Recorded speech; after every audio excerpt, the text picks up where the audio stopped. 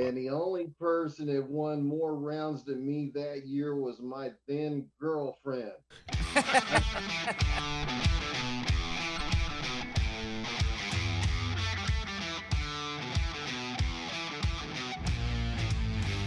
I'm Brian Anderson.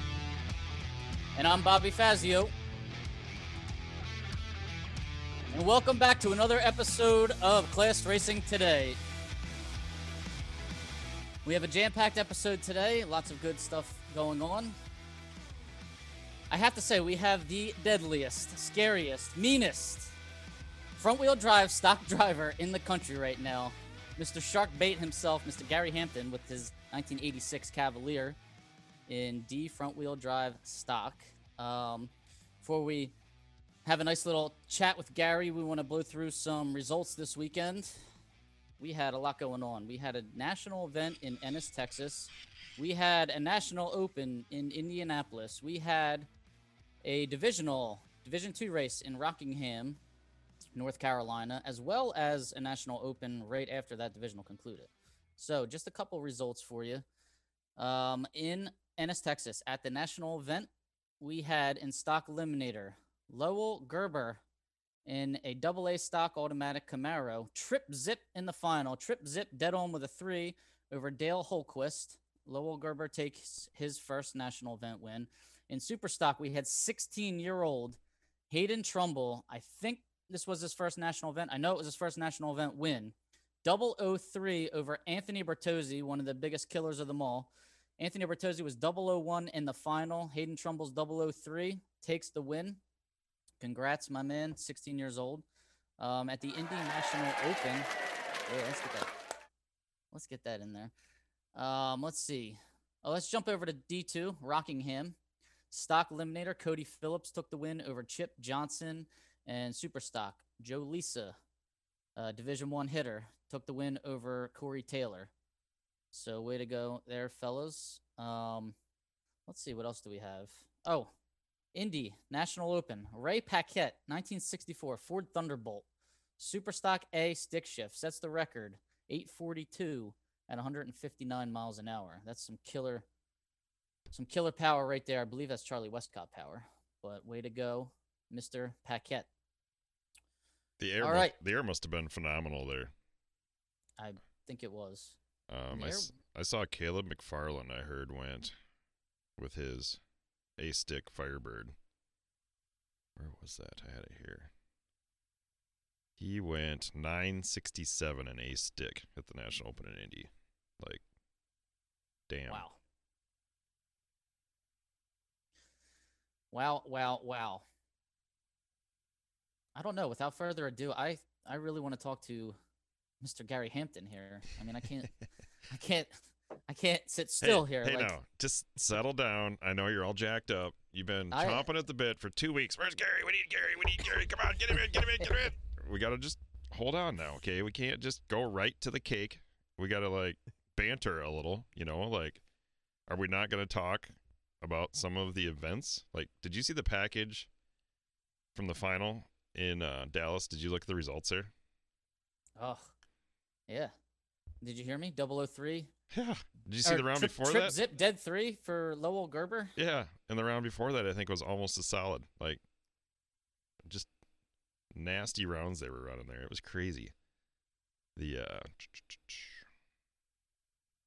was also, did you... there was the Gainesville national event, the event that just won't ever end. And was this 3 times they had to settle the score for this event between canceling it, running some of the finals over here, running some of the finals over there. Robbie Drawn won Superstock. That was contested somewhere recently. And he's got a stick car also. What does he have? A stick shift Corvette or something? Modified car? Correct me if I'm wrong. Somebody somewhere out there on Facebook Live. I wanted to talk to... There was an awesome heads up on stock in Texas. Larry Hill against Steve Wan. I want to make sure I got it right here.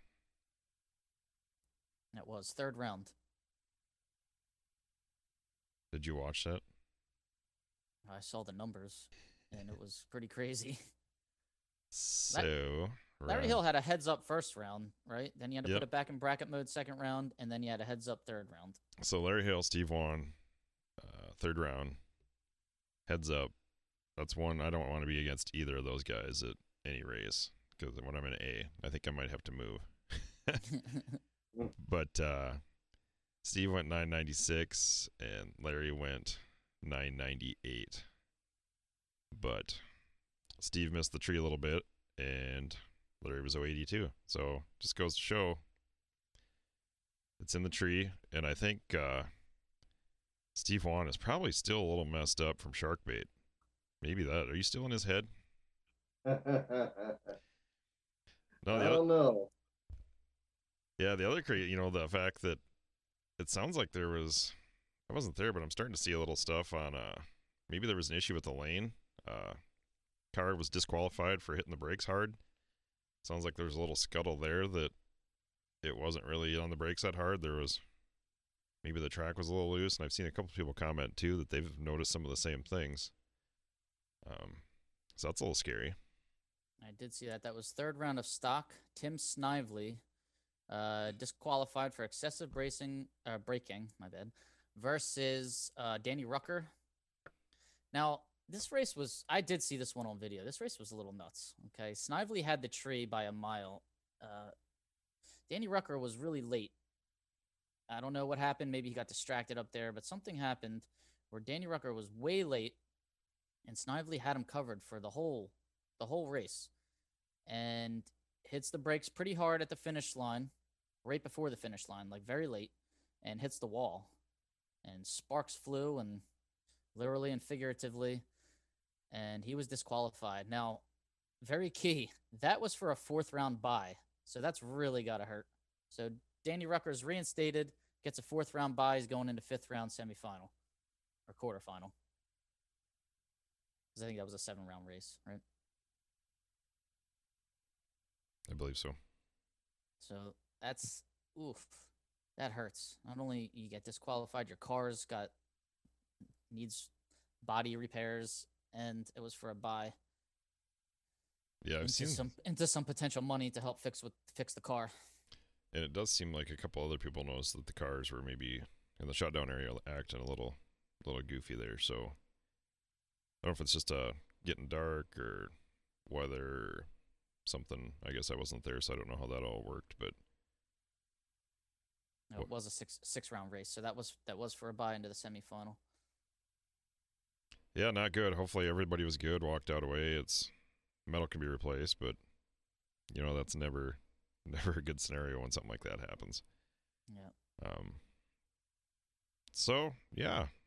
Just another week. I always wonder, like, what are we going to talk about? It seems like there's always some little freak weird deal like that. I guess that's what keeps us watching, right? Danny Rucker was 367 on the tree that round. So I'm not sure what happened. He was 179 the round before that. And then he was pretty good the rest of the day. 028, 021 in the semifinal. 028 first round. Yeah, I found where I was looking at, and they said actually the car that ran in front of Tim, Jimmy Hidalgo, was actually a little bit loose on the same lane after his run, exact same part of the track. I believe Larry Hill said possibly too.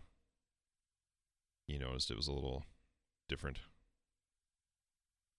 So that's a shame. We can't afford any more drama at that racetrack.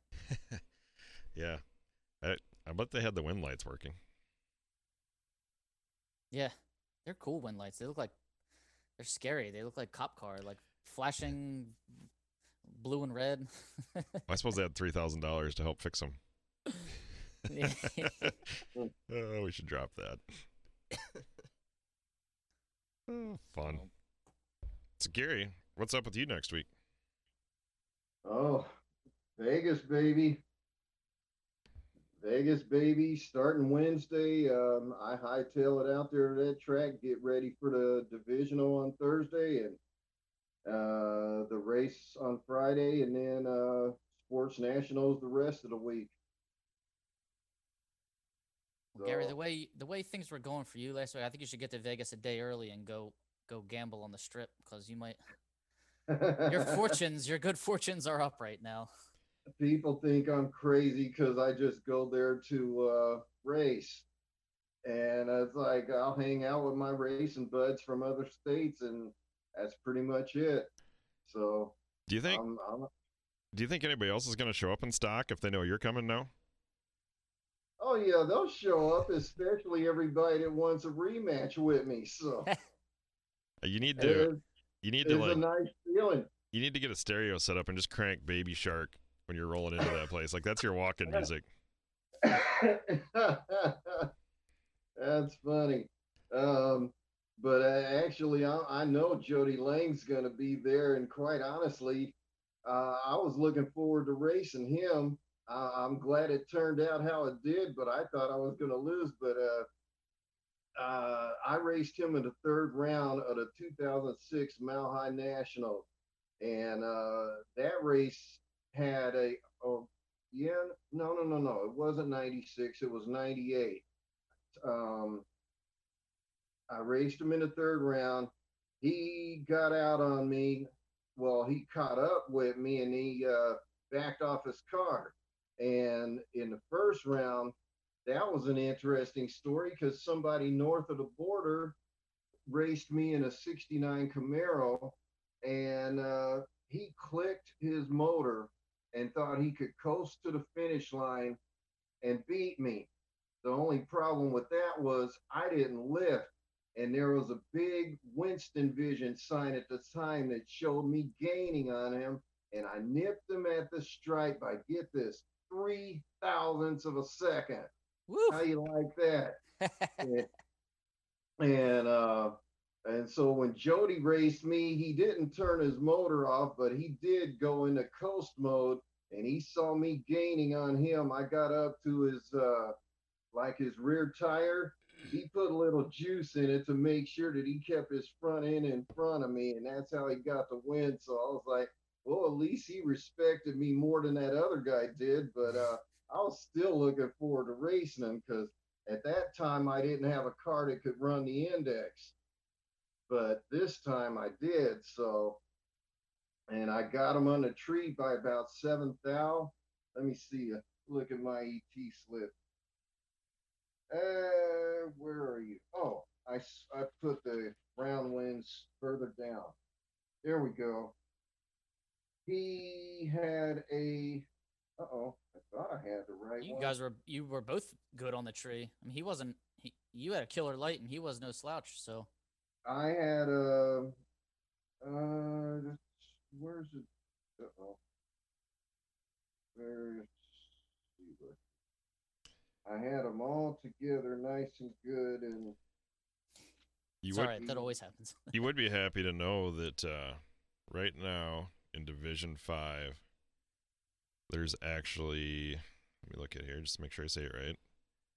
I believe second place in the standings right now, out by 3 points, is Brett Kopetka with the front wheel. Oh yeah, he's second. I like that guy.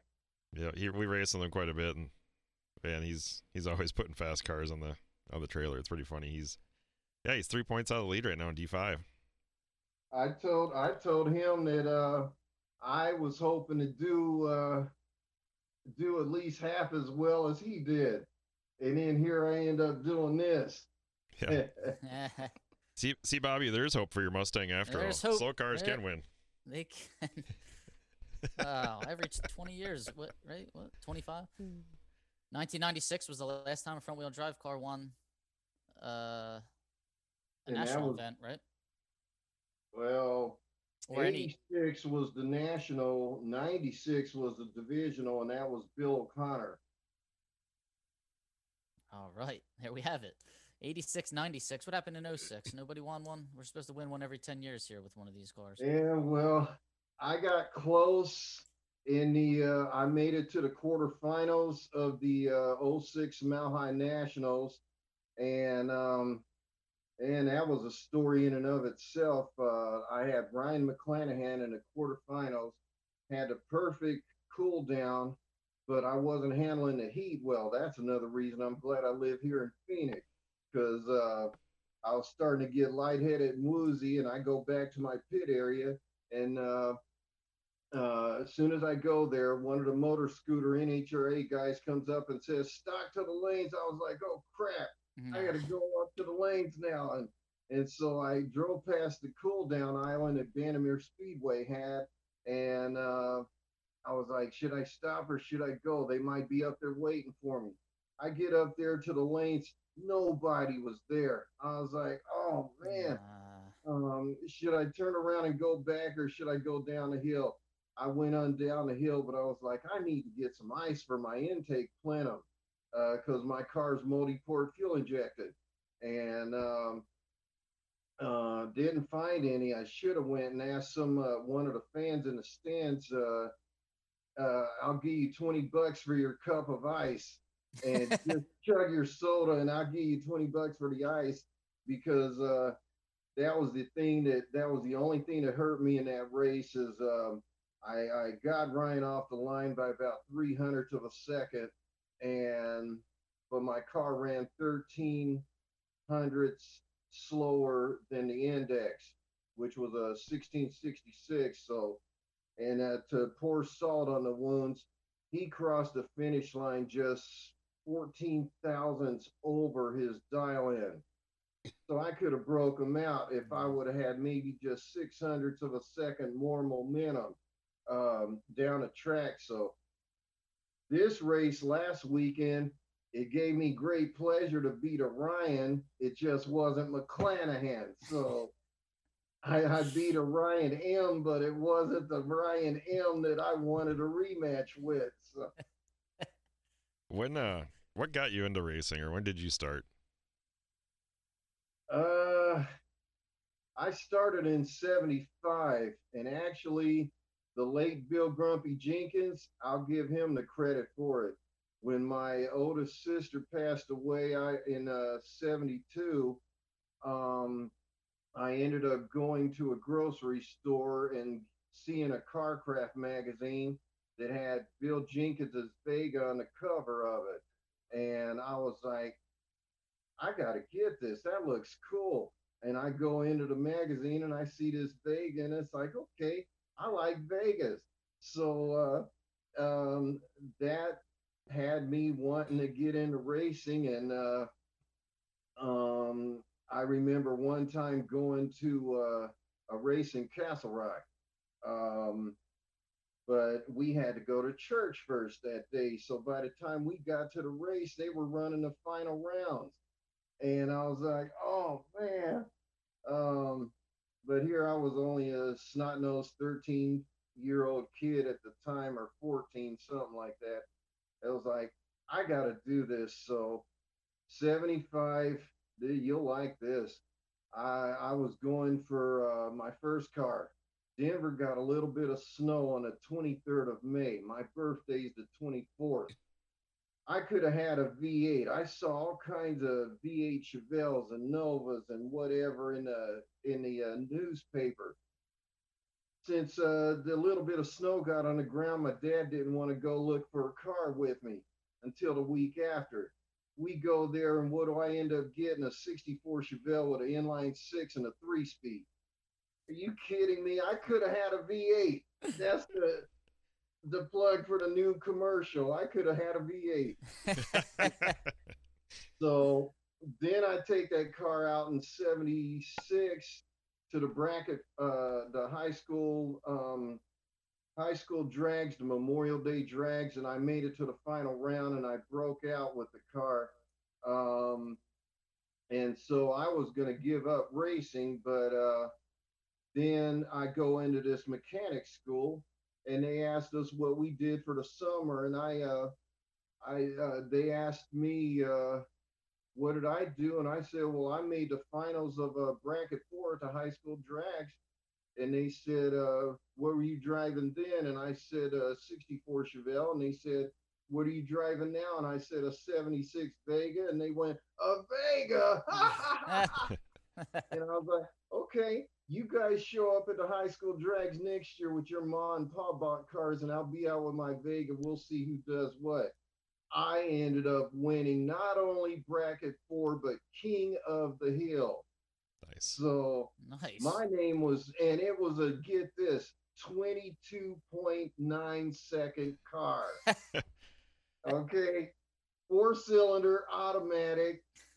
Um, I was like, yeah, okay, now what do you guys got to say? I'm in Drag News magazine. I'm in National Dragster. I had a clip of me in the Rocky Mountain News or the Denver Post, and I had a picture of me and John Vandermeer Jr. in the winner's circle of the Drag News magazine.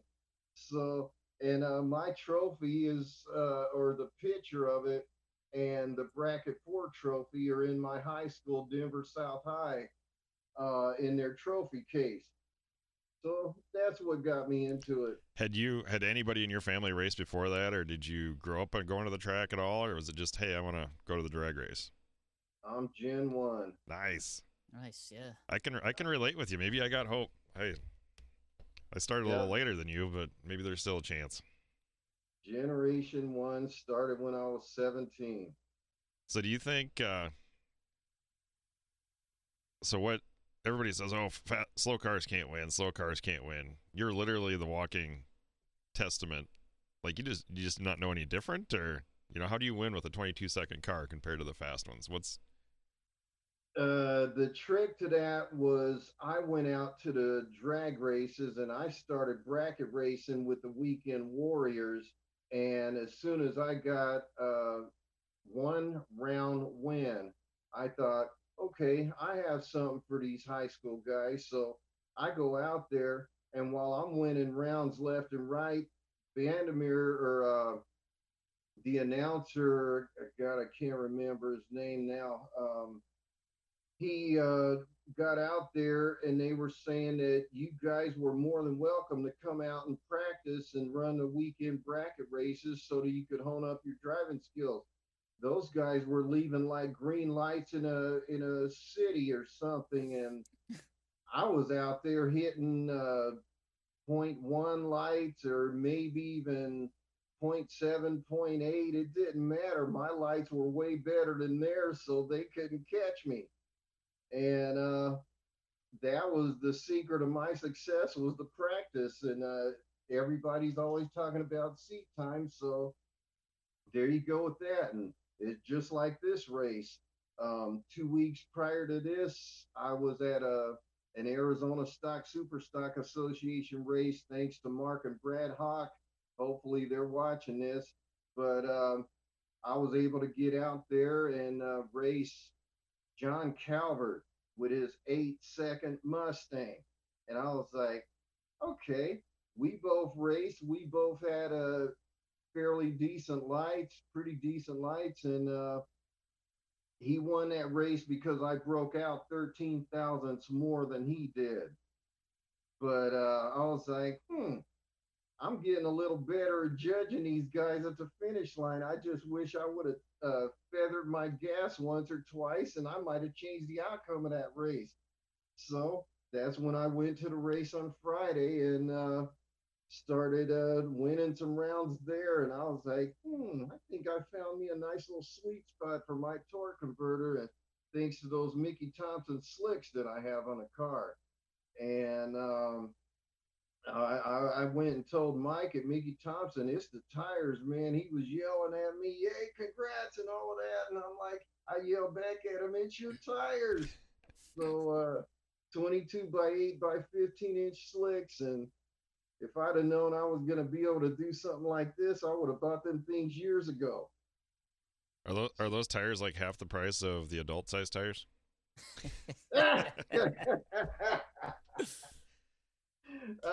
No. So basically, to quantify, you're saying dead on the tree, seat time, seat time, seat time.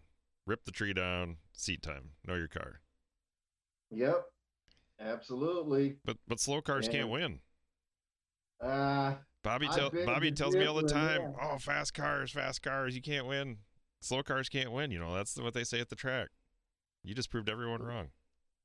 And I'm grateful for that, because it's one thing about me. I have always been for the oddball combination. Like the guy in the Northwest that's racing the Pacer. I go and say kudos to you for racing that. Derek Elam with his Pinto station wagon. I go out and give him props because he was slaying some dragons about 1 or 2 years ago out here in Division 7 and Division 6. And of course, Brent Kopeka, it's like, oh yeah, I wanted to be like him. And he's going to finish in the top 10. Hopefully, he gets back to number one. And I'm just thrilled out of my wits end that I'm going to have a chance to be fairly close to him. Here, I've always been looking for being in the top 20. I have a chance to be in the top 10 at the end of the year with two more good races. So I'm going for it. That's awesome. It's definitely definitely kind of a Cinderella story, you know, like everybody talks about the expensive stock. Well, I'm not a millionaire. I'm not a millionaire. You know, how do you become a millionaire? Well, you don't race. You know, like it's an expensive sport. There's always the next thing, the next thing, the next thing, and you know, working on your car. But that's what's neat about some of those combos is you don't, you know, it's fairly inexpensive to get into some of those different combos that haven't been horsepower piled on. And this Arizona Super Stock Association thing, I am so thankful for Brad Hawk and Matt Hawk for putting this all together, and the people at UEM that helped sponsor it, because that was a lot of fun. I can truthfully say that so far I've been to 3 races, and I've made at least $100 at each of the races.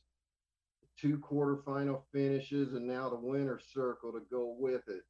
And I haven't had a moment like this since I raced at Thunder Valley Dragway and made the semifinals with my Vega, the 4-cylinder Vega. I went in there as an alternate for Team Bandemir and ended up finishing higher than any of their top 10 racers at that event. And went back there 2 years later, 1981. That's where this bad boy came from. 1973 Pontiac Ventura 350 V8 2-barrel carburetor, 308 limited slip differential, but it only ran 1830s in a quarter mile. My Cavalier's 3 seconds quicker. So imagine that. But it was a 3,600 pound boat with a 175 horsepower V8, but I still won the Division 5 Street Eliminator. Nice. So, I could tell that trophy's a little shinier if you had more time to polish that. How long ago was that? Oh shoot, actually I just shined it up a little bit yesterday to get ready for this. That's awesome. Was that your most memorable? What was your most memorable race since you've been racing? Actually, I'd say this one because I went out there and you talk about my lights here this past week. When I was racing for this trophy, I hit 3 consecutive .023 lights. And so I guess word got out to some of the other racers that this guy is killing a tree or something like that. You better be up for him. And in round 4, I hit a 096, but the guy red lit against me. So I was like, okay, that's something else. And then some friends of mine came over, teammates, and said, there's people in the stand saying, what is he doing out there with that car? And it was like, I knew what they were talking about. And they were, I mean, granted, my car was no looker. It had dents and scratches all over it, but I knew what they were talking about. So it's like, I'll fix them. I go to the semifinals, 051. I go to the final, 051. The guy that I raced against, I believe he was like 070 on a tree, and he was the only car that crossed the finish line at Thunder Valley ahead of me, so I thought I lost. But then I come down the return road, and all of a sudden, like half of my racing team is there beyond the ET shed to congratulate me for winning. And so it's like, where's Elton John? I'm still standing. Yeah, yeah, yeah. So, That's awesome. so yeah, It's a great feeling. that was my most memorable race, uh, actual overall race.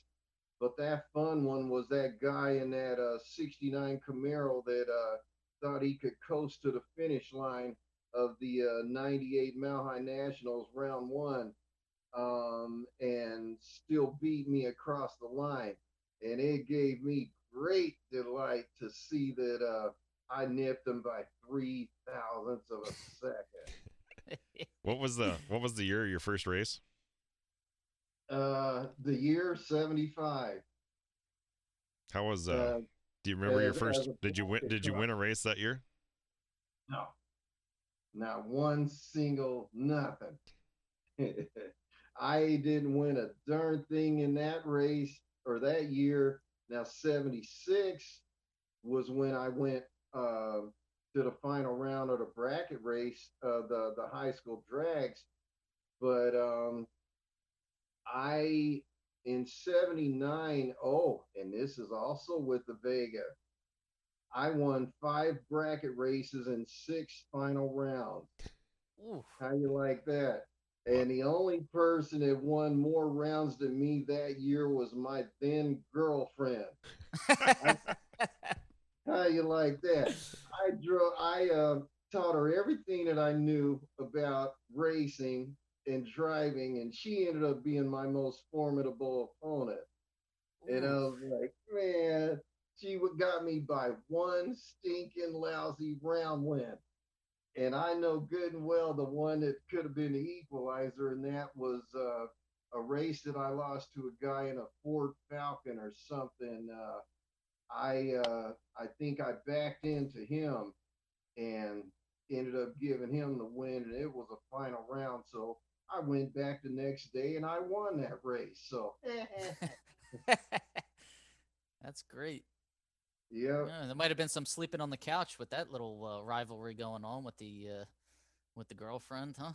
yeah. So, but hey, uh, she don't have one of these, and she definitely don't have one of these. You told her almost everything. Yes. Yeah, yeah.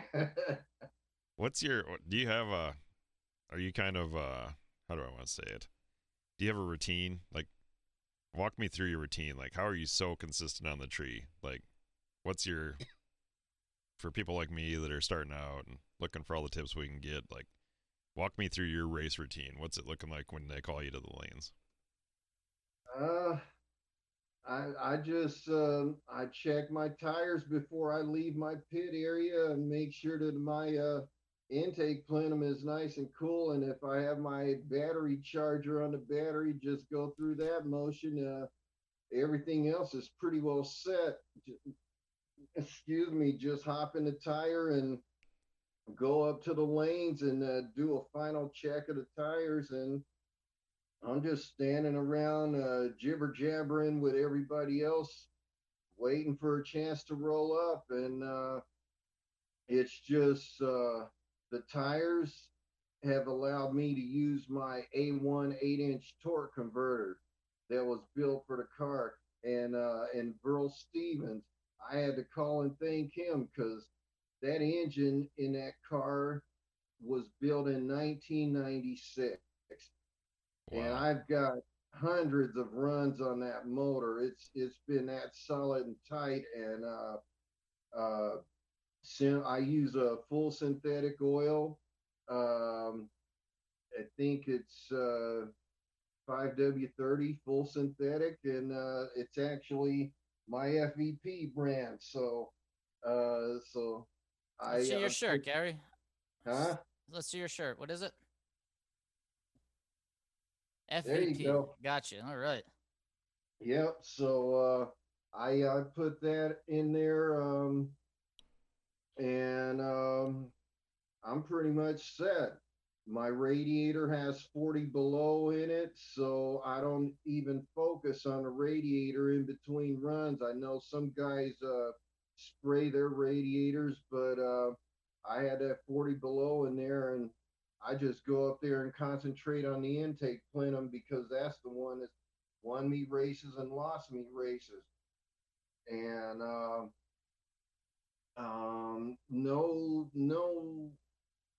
no real specific routine outside of that. I'm just going up there confident in the car because thanks to Burl Stevens and Marv Ripes at A1 and Mike at Mickey Thompson Tires, I have my car set up to rock and roll.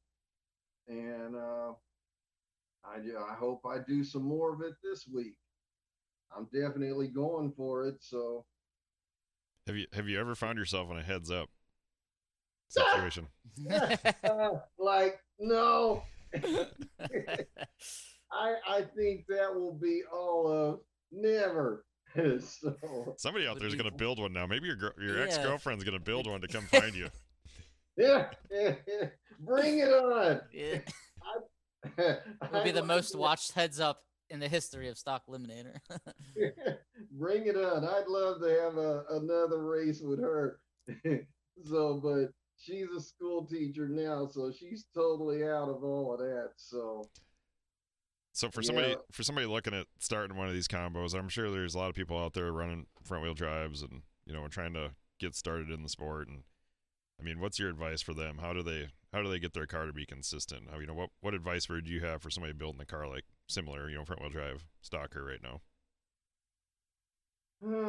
Well, find some good people that have been into it, like I did with Burl Stevens and Dave Lockridge, because they used to work together at Burl Stevens Enterprises, and actually Dave is the one that put the motor and a transaxle in the car and got it set up for that.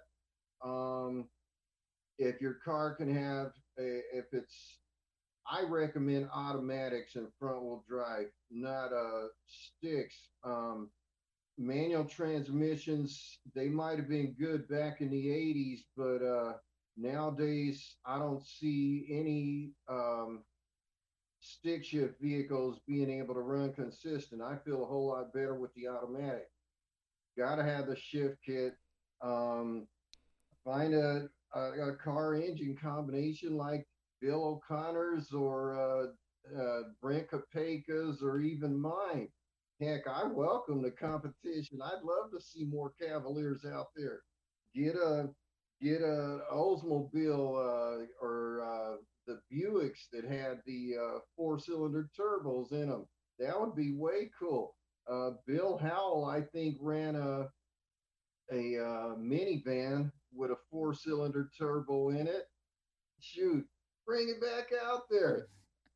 I think once at least Mopar had parts that you could buy for those kind of cars, and I actually kind of wished at times that I bought a Dodge Shadow or Plymouth Sundance, because Mopar had all the parts that you could get right from their dealership that would have hopped those things up and had them ready to rock and roll.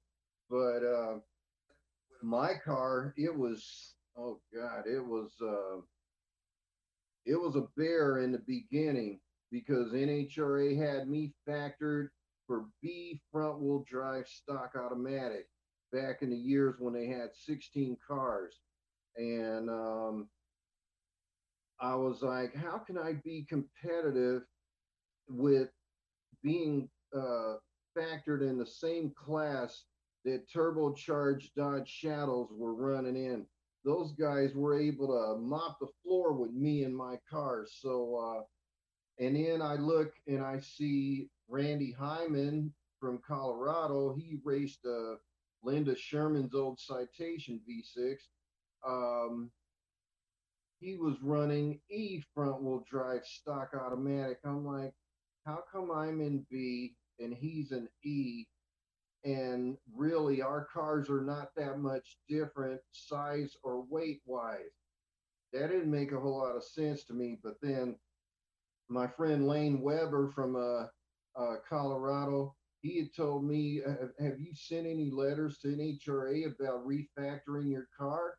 And I said, well, no. And he said, you should do that. And so I did. And finally, they gave me a factor that I could run with.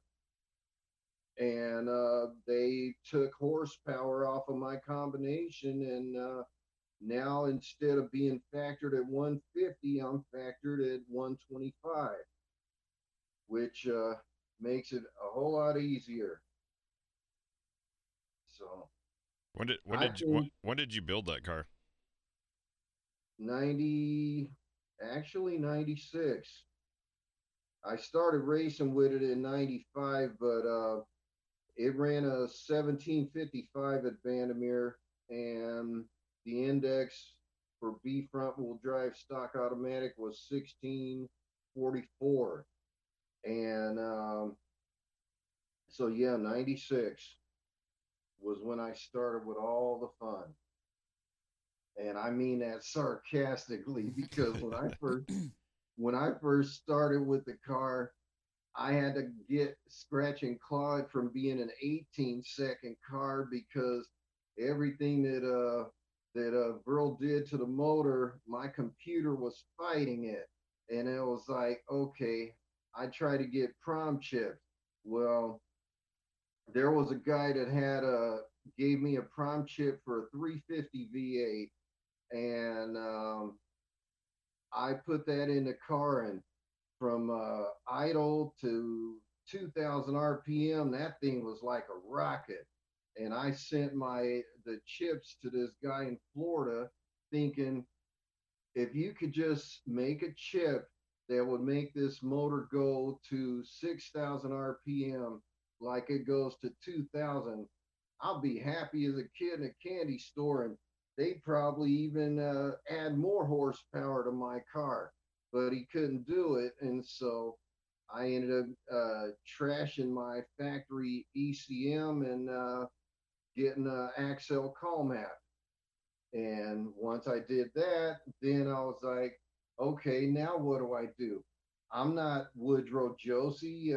He established the baseline for rear wheel drive V8s with the call maps and Holly's thing. And there was no baseline for my car. So it was like, I tried things here and there, and I had some help from a guy named Craig Railsback at Blower Drive System. And we figured out a way to at least make the car run as it is nowadays. And I haven't touched a computer in years, but probably should, but I don't need to. So why bother? I'm enjoying the way the car's running now. And how many passes do you have on it?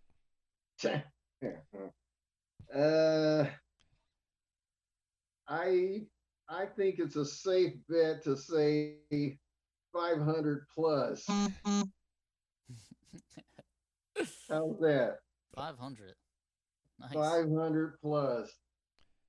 Because ever since I started racing stock eliminator, because I used to go to Kearney, Nebraska. I went to Brainerd once.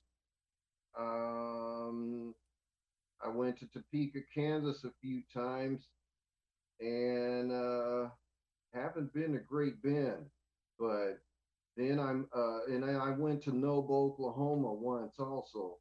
The year that their courthouse unfortunately got burned down, and my family and I were able to see that like 2 days before they leveled it. So that was pretty grim. But then I move out here, and all of a sudden I'm going to Salt Lake City, to Bakersfield, Pomona, and Fontana. And it's like, okay, that was a dream race. I wanted to always go to Pomona. And now I've been there a couple of times. So where do you see the sport going as far as class racing? I mean, you've been around, you've been watching it, you've been involved in it. Like, what do you think it takes to grow? Do you see it being sustainable? Be more inclusive of cars like mine, and actually, I wish those import cars would come out there. I've said in past years, I know how great Dan Fletcher and Peter Biondo are, and I put this out in Class Racer Forum. It's like I love racing imports because the car magazines are always ballyhooing about how they're the best quote unquote cars on the road. And it's like, I beg to differ. Get one out there to the drag strip, and there's guys that I was at a race with in Tucson that were literally pulling out of the staging lanes once they knew they were lined up against my shark bait. So it just get them out there. I want them Honda Accords, them Honda Civics out there. I even said, heck, you put Peter Biondo, Dan Fletcher in one of them cars and let me race, and we'll see who comes out on top. I'm going with me. So, and especially after last week. So but I just, of course, then the cost too. I wish there would be a way to kind of streamline the cost of getting into races like ours. But I think this junior dragster program is pretty cool. That's helping some younger people get into it. Marketing. That's another thing that'll help is getting the word out about and they get these darn city and state governments to be more supportive of racing if they want to keep street racing off the public roads and that kind of thing. That would help because I remember how I was as a teenager. I'm sure there's plenty other teenagers that are very similar. Give us a place to race and we'll go and have our fun. Yeah, and I do think the cars like the car like yours, Gary, is Brian and I are always talking about how can younger generation get in and not only just get in but afford it. So I would like to think that a combo like yours may be more appealing to an 18 to 25 or 30-year-old who doesn't have, tons of money. They have student debt, most of them, a way to get in and just have a little bit of fun. And then if they do enjoy it, they could stick with it. I mean, they could be loyal to it like you are, or they could move on to something, faster and more expensive if they choose.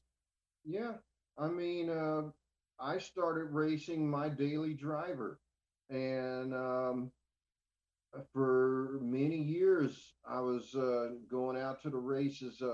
My Vega and my Pontiac Ventura, they were my daily drivers. This Cavalier is the first vehicle that in 95 I stopped driving it on the street and made it purpose built for racing. So I just got fortunate, thank God for that, that I was able to relax needing to drive it on the street. But I totally support anybody that has a street car that wants to go out and race it. They could do their weekend bracket racing things and then come out to races like the divisionals and see, hey, if I keep my car like this, maybe I can go and do that. And hopefully they either have a family that'll support them with it, or they might get fortunate and get the kind of job that'll help them finance it on their own. Because and then they could start dabbling out there with us guys. But in the meantime, sportsman bracket racing, the high school drags if they're a high schooler. I think that's pretty cool. I'd love to see them do that. More the merrier. Well, one of the interesting things is you look at class racing, and I'm new to it, so it's a little different from my perspective. But you basically kind of have two divisions. You have the diehard purists. We've been class racing since it started. This is how it needs to be. We need less technology and less changes. You know, it's back to our normal computer versus non-computer, e-shift versus non-e-shift, you know, vice versa. And I understand having rules and keeping things simplified and pure, but with that, you kind of lose some of the all-inclusiveness. You know, you know what, if somebody has a Honda Accord and they can come up with the rules and get it all approved by NHRA, heck yeah, I think you gotta open it up broader and let more people access it instead of trying to shrink the class. We need to open it up, like you said, get more people. You know, I'm not an import guy. I don't have a Honda. I have no purists to them. I'm more into old classic cars, but I'm 42 years old. You know, I'm probably in stock. I'm one of the younger people. You know, there's not too many people under 40 racing in stock. Why would we want to like lose generations? If you have a car, come up with the rules, get things approved, like that's how you grow it. Yeah, I agree. And I mean, I love that the Challengers, the Mustangs, the Camaros came out again. It was like the rebirth of the muscle car era. I think that's, as Bob Fry would say, that's way up there on the kilometer. So I want to see more young people get into it. I think it's great. It definitely beats driving or street racing, because that's a lot of the bad rap that drag racing gets is, and I'm glad some forms of media are saying street racing when they're talking about people doing that instead of drag racing, because I remember a decal that NHRA put out, back in the 70s, that said street racing is not NHRA drag racing. And I bought that and I had that on one of my cars, probably the Vega. But it's like, and then I hear these kids, younger people going around and romping their cars when they're going down the street. And I'm like, that's not impressive to me. Take it out to Wild Horse Pass or to the track. Does nothing for me. All it does is make me think, okay, I hope there's nobody trying to walk across the street or something. So no, I'm totally not into that. But I think the making it easier for people to get into racing is the paramount. That's the thing for the future. And I'm not a big import guy either, but I sure love to race them because most of the time I beat them. Yeah. And matter of fact, well, I don't have it around me, but I have a 3-foot tall trophy. If you hold for a second, I'll go get it. All right. Sure. I used to at Atco Dragway, I would take my car before I turned it into a stocker. I would drive it there for import versus domestic, and that was fun for me because I won that event a couple times. By third round, all the maybe by second or third round at the most, all the imports were gone, and it was just domestic versus domestic at that point. Would it have still been fun if they beat you? No, not at all. What are you, nuts? Oh, I don't want to lose to a Honda ever. How you like Look at that. There it is. I didn't get a trophy like that when I won import versus domestic. I'm going back to Atco. See this? This had a word that I deleted for obvious reasons. I talk S word, but I back it up. And this was my last race that I won prior to this. And this was 8 years ago. That might be cooler than a Wally or an Oscar. Yeah, so yeah, there you go with that one. Gary, let's get technical for a second here. You've been mentioning Mickey Thompson tires, which I also have. I think they're the best tire. I know that would probably cause a lot of arguments between many people, but how much air do you run in those tires on your car? Actually, I thank my friend, the late Vic Hobbs, for this. I run 24 pounds in the left and 22 in the right because it's something about the way the front wheel drive and the open powertrain is that he would tell me that the one side is pulling harder than the other, so you need a greater air pressure to make the one spin more than the other. I forget how he said that all, but I just know it worked. Right. The 8-inch wide slick, and then 24 and 22, and then of course I have, since I'm the weird guy that's running front wheel drive, I have the front runners on the back of the car, Right. and I that was something else. For many years I was running regular wheels in the back, and I was like, I saw Mark Yakavone had a Monte Carlo, and I went and looked at those, and I asked Alex Kadar, who drove the car, about the wheels, and he said those are donut wheels for your spare tires and stuff like that. So I found a couple of donut wheels and took their spare tires off, and the front runners fit perfectly on there. So Do you those do? in the back, I'm sorry. I was just going to ask you, do you drive around the water? Do you drive through the water? Do you do a burnout, a semi-hard burnout, or I do a dry hop. I did one full dry hop that would get me up to the starting line, and then I would stage the car. do you drive around the water before the dry Oh hop? yeah, Okay. yeah. And then staging. You can't deep stage in stock eliminator. Did you used to deep stage when you were bracket racing, or have you always been a shallow stager?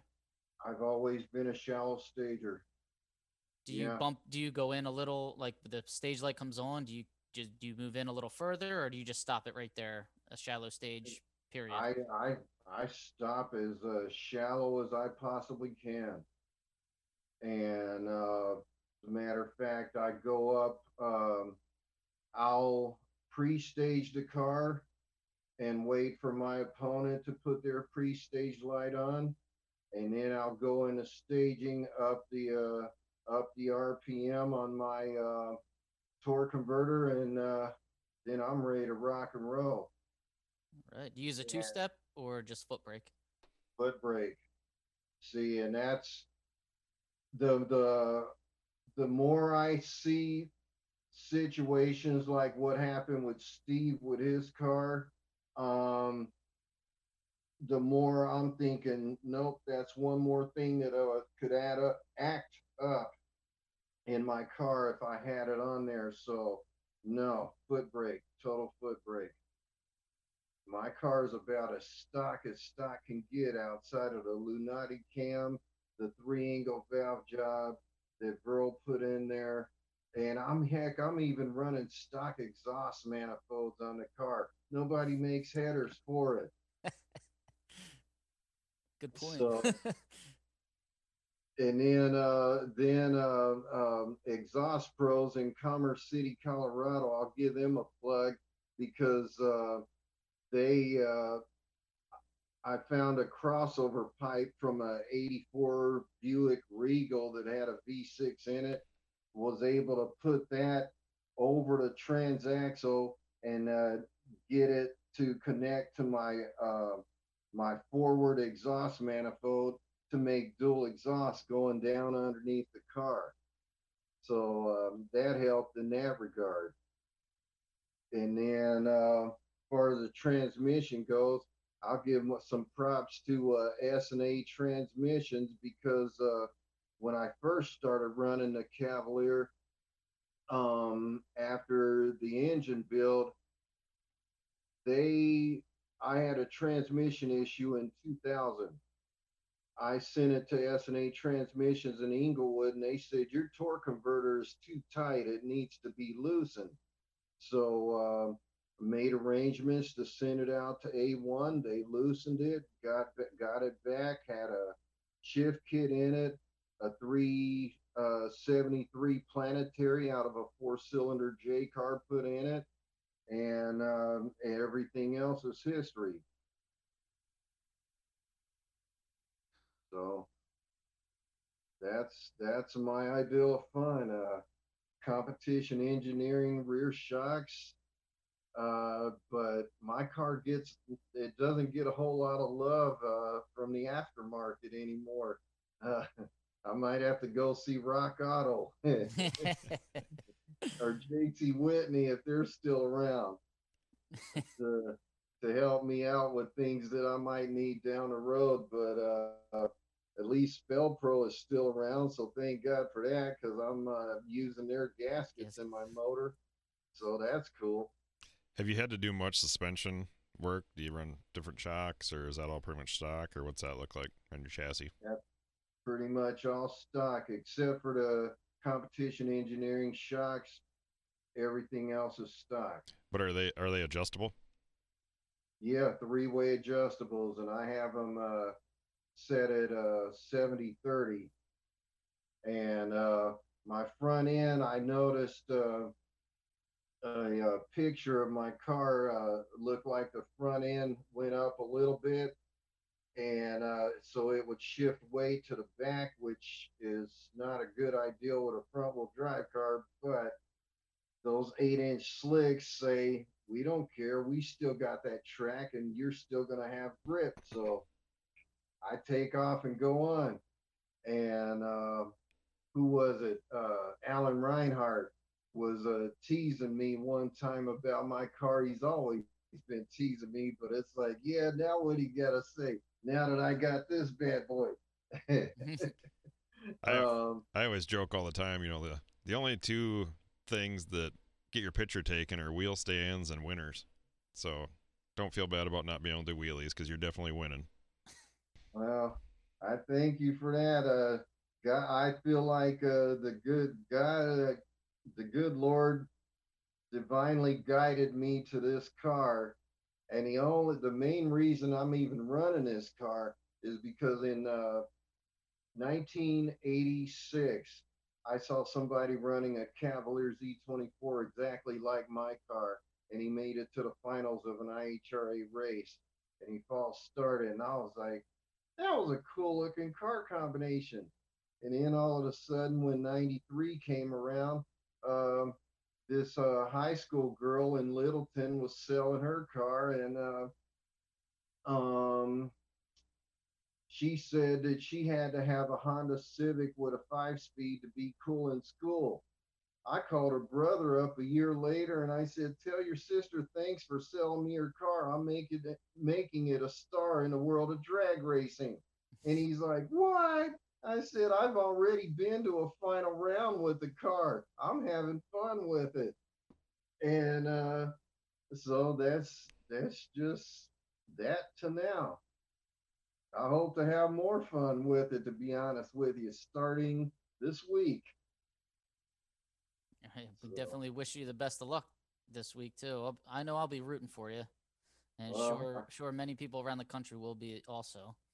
Yeah, well, I'm sure there's some that are gonna definitely want rematches with me, and it's like, okay, I'm cool with that because I've wanted rematches with them, and some that I had that I've been able to get them.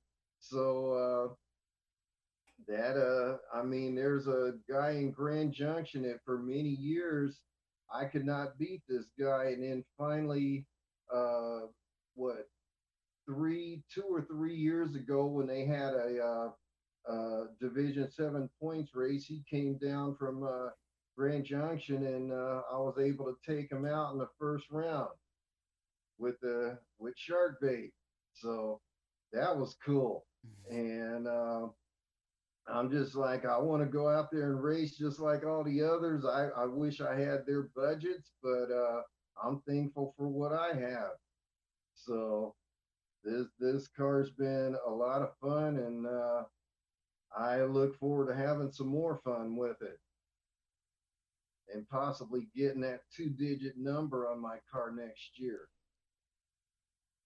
Well, we appreciate you coming on, and it's truly a Cinderella story. It's great to hear from the underdog sometimes. You know, they take you for granted and you put them on the trailer. And I'm always for that. I mean, who doesn't want to hear a story like that every day? Just wanted to give you on Facebook here. Nitro Joe says, congratulations, Gary. And Phil Mandela Jr. says, what's up, Gary? Hey, well, cool. Tell him hi, Phil. I'll see you in about 2 or 3 days in Vegas. We'll try to have this fun all over again because I thought it was pretty cool that Phil won the first race, that I made the quarterfinals, and I was able to get this one. So I like that guy. He's racing a pretty cool Chevelle, and he's real good people. So, but then pretty much everybody out there is good people. So I'm just honored and thankful to be able to race with them. And one of these days, one of these years, good Lord willing, I'm going to get me a tow vehicle, and I'm going to start heading up there to the northeast, up there in your neck of the woods, Bob. And my daughter even asked me, how come you have not raced back east? And I said, because I didn't have the right tow vehicle for going all the way up there. My Dodge Nitro has some power in it, but I don't know if it has enough to get over to Grapevine or Raton Pass with my Cavalier behind it. And so, no, I'll wait and get a more powerful vehicle and then go. Come on, Gary. I mean, you've already got everything covered. You're winning with the front wheel drive. I think you need to make the tow bar great again. Put the tow bar on that thing and pull it. You got to do it. Oh, that's okay. Julius Irving used to say something about that's old school. So I'll be like, that is real old school, but I don't know if they'd allow that tow bar attachment to the car to be legal in stock. They'd say, oh, you need to take that off. that was the first stripe taker. That would be something else.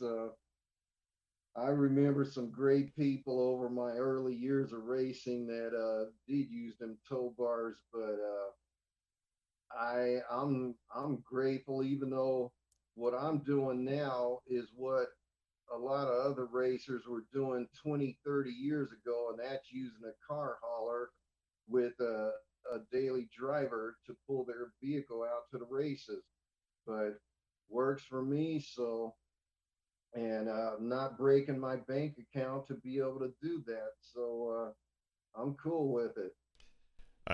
It's just a testament. Like I always call my race team should be called Baller on a Budget. Like you're out there, you're killing it, and you're not spending piles and piles of money, which is what really makes it inclusive, right? Like literally anybody can do this, and that's awesome. Way to set the precedent there. I mean, look at my bud Bill O'Connor. He still uses a tow dolly to pull his car out to the races, and I've done that too. That's the way to do it. Get a small truck, Colorado or Ranger or something like that. Get one of them tow dollies and get a front wheel drive car on that. Come out and race.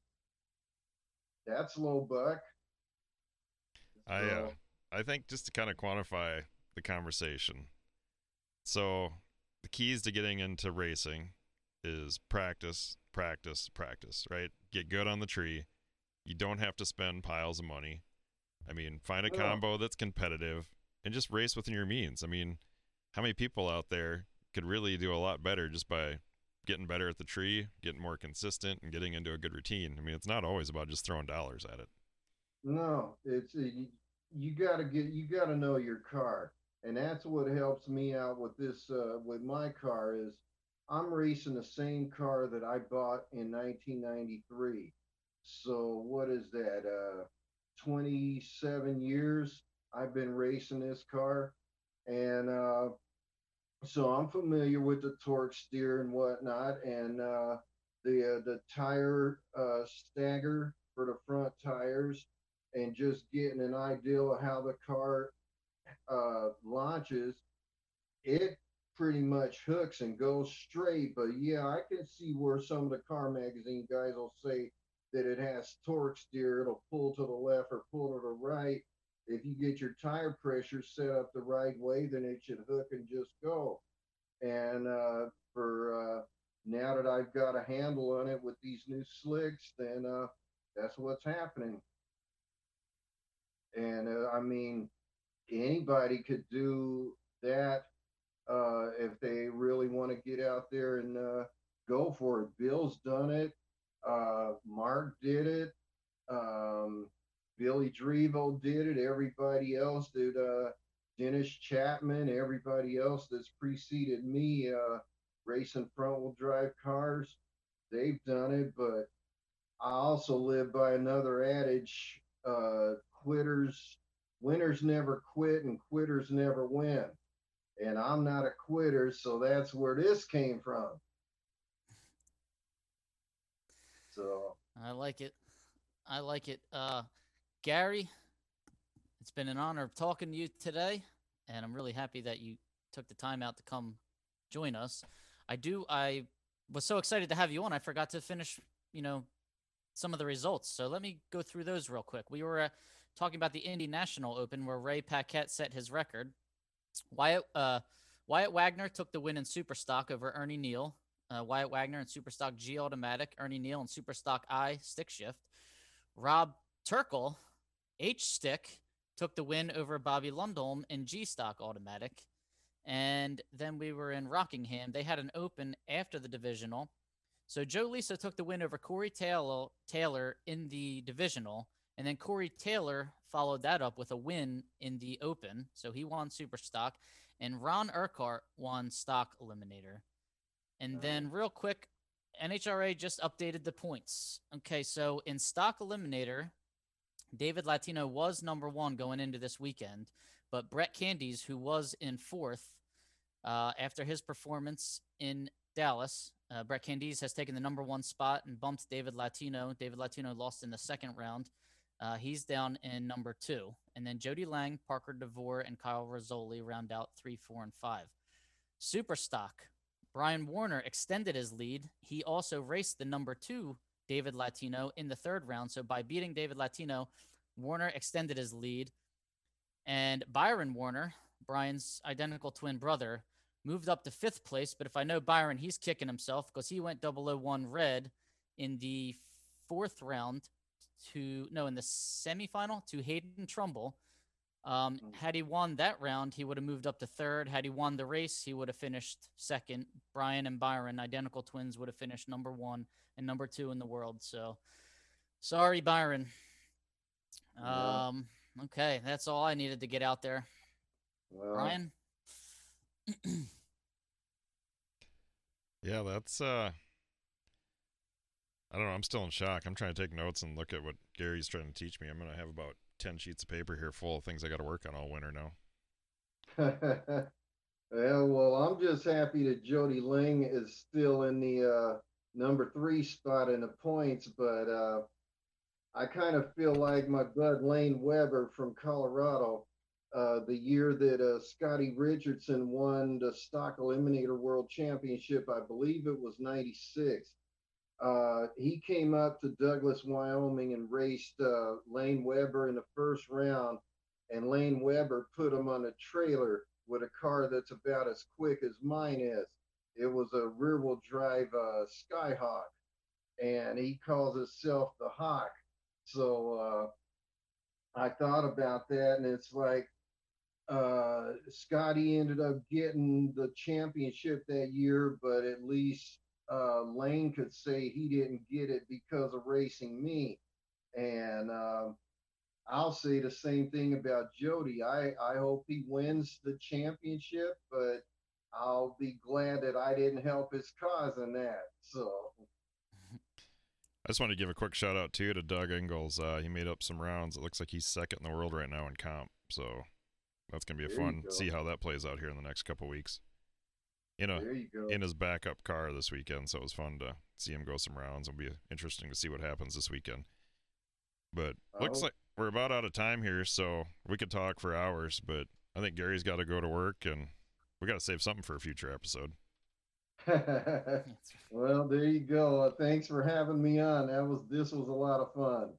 Hey, no problem. Make sure you hit John up for some potatoes when you're out there, and I want to see another Wally on your table. Oh, that would be cool. Well, finally, this Wally has another one to go with it in my trophy case or my wall unit. Oh man, best of luck, Gary. I told you I'll be rooting for you. Thanks, So, guys. I'll have be fun out off in there. a couple of days to it, so y'all take care and thanks for having me on. Yeah, absolutely. And thanks for everybody for listening. Go ahead and hit us up, Class Racing Today. Hit subscribe, send us comments, feedback, whatever you want. Like I said, we've really enjoyed doing this, and we got some great guests lined up. And just talking about class racing today, that's kind of what it's about. You got it. All right. Everybody have a good, safe week, and good luck traveling to Vegas.